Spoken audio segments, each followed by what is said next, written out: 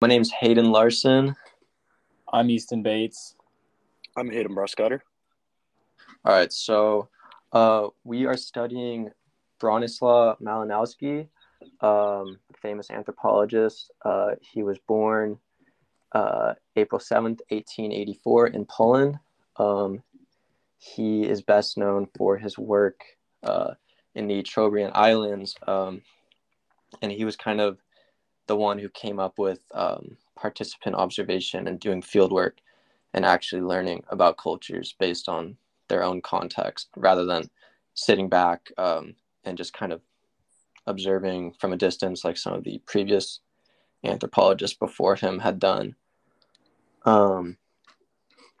We, Easton, why did we, what interested us about Malinowski?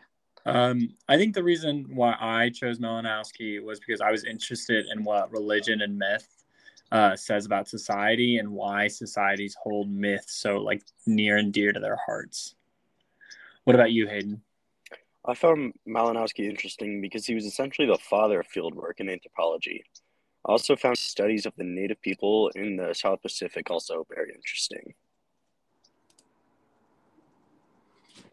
Yeah, I just for me, I think what I appreciate is that he's almost kind of like the father. I feel like he kind of paved the way for how anthropology is still being done until this day.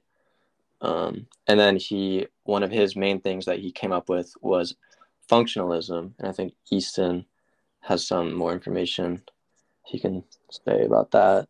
Yeah. So according to the University of Alabama's anthropology department, functionalists seek to describe the different parts of a society and their relationship by means of an organic analogy. The organic analogy compares the different parts of a society to the organs of a living system. The organism is able to live, reproduce, and function through the organized system of the several parts and organs. Like a biological organism, a society is able to maintain its essential processes through the way that the different parts interact. Additionally, Malinowski suggested that individuals have physiological needs, reproduction, food, shelter, and social institutions exist to meet those needs, which will be further analyzed by my partner Hayden in our culture description.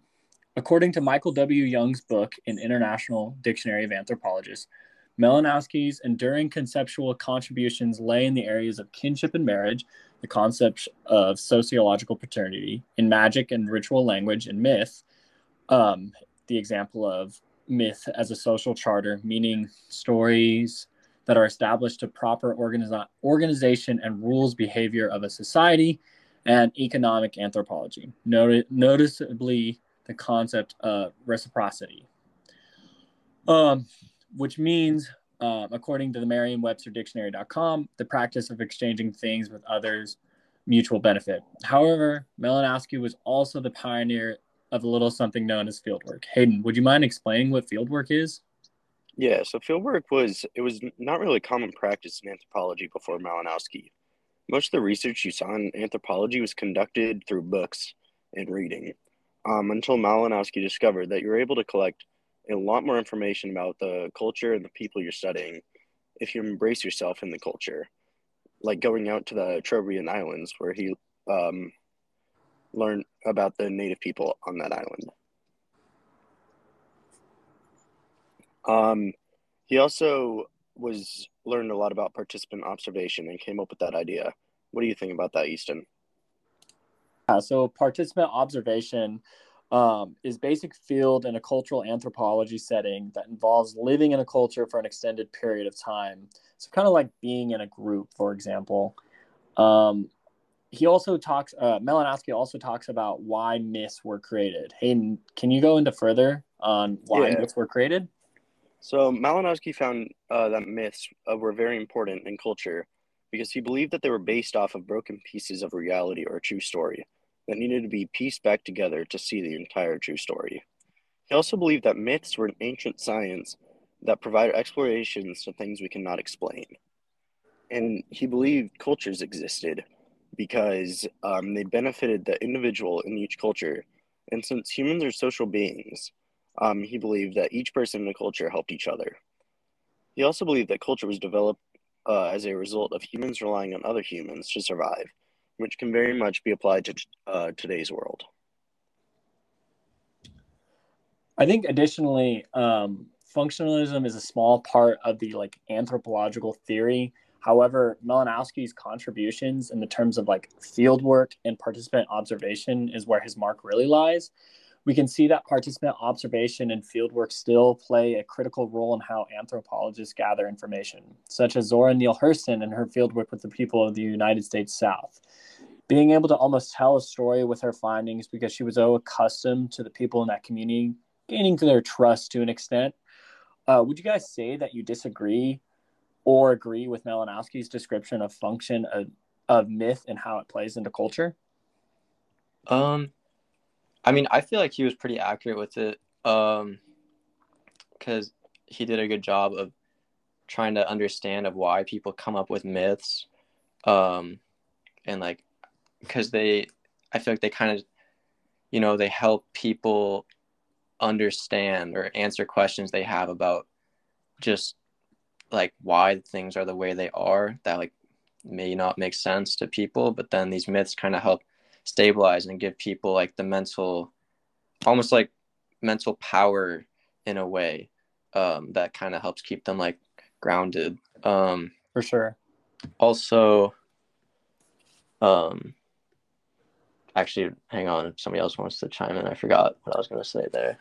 Oh yeah, I agree about myth. Since most of the older cultures he studied, they weren't as modernized as our world and the world he lived in. They looked back at the myths and their previous ancestors for the facts and how things worked in their modern world that they're living in. Yeah, and another thing about Malinowski is I feel like he kind of helped anthropology become less ethnocentric, because like a lot of the people before him, previous anthropologists, looked at these other non-Western cultures through a very ethnocentric lens. For sure. And Malinowski kind of came in and was like, no, like that's not really accurate. It's like all these cultures, just they're all made in their own way, and they're not like unilineal evolution isn't. That's exactly what I was going to say. Yeah. And I also think that's where participant observation came in very helpful. Yeah. Because he had his students go out to these islands or wherever he was studying and just embrace themselves in their culture, and they learned a lot of things and a lot quicker through that way.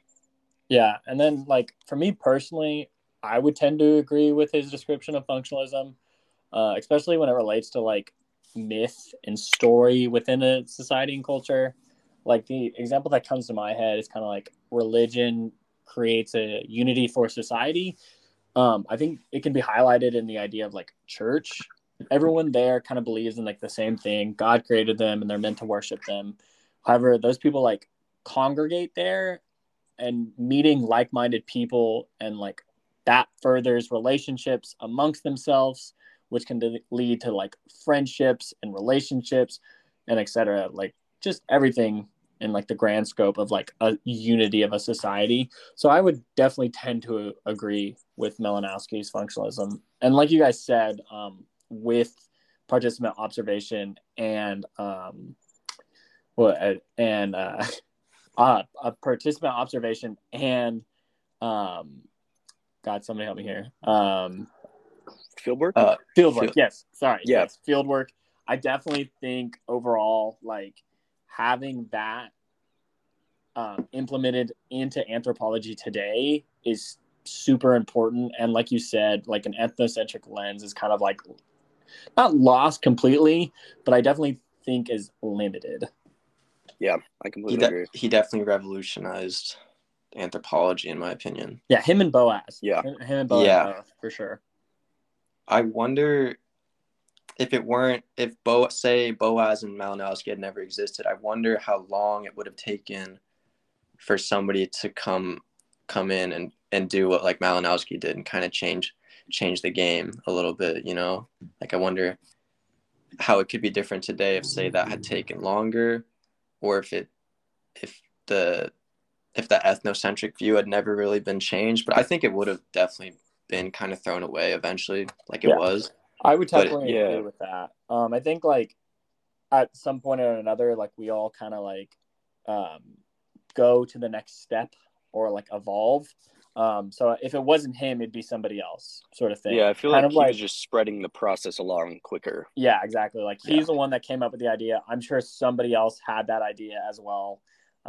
So I don't think it would have taken very long, and especially with like within the next 30 to 40 years, you have the civil rights movement. So I think that would just expedite that process. And then you have like anthropologists like Zora Neale Hurston, who's like between like the 1930s and 60s, and she was leading in her field. So I mean, I think eventually it would have happened regardless. Yeah, I agree. Yeah. All right. Well, thank you for listening to our podcast. And just to reiterate, I'm Easton Bates, and my partners are. I'm Hayden Bruscotter. I'm Hayden Larson. And thank you for listening.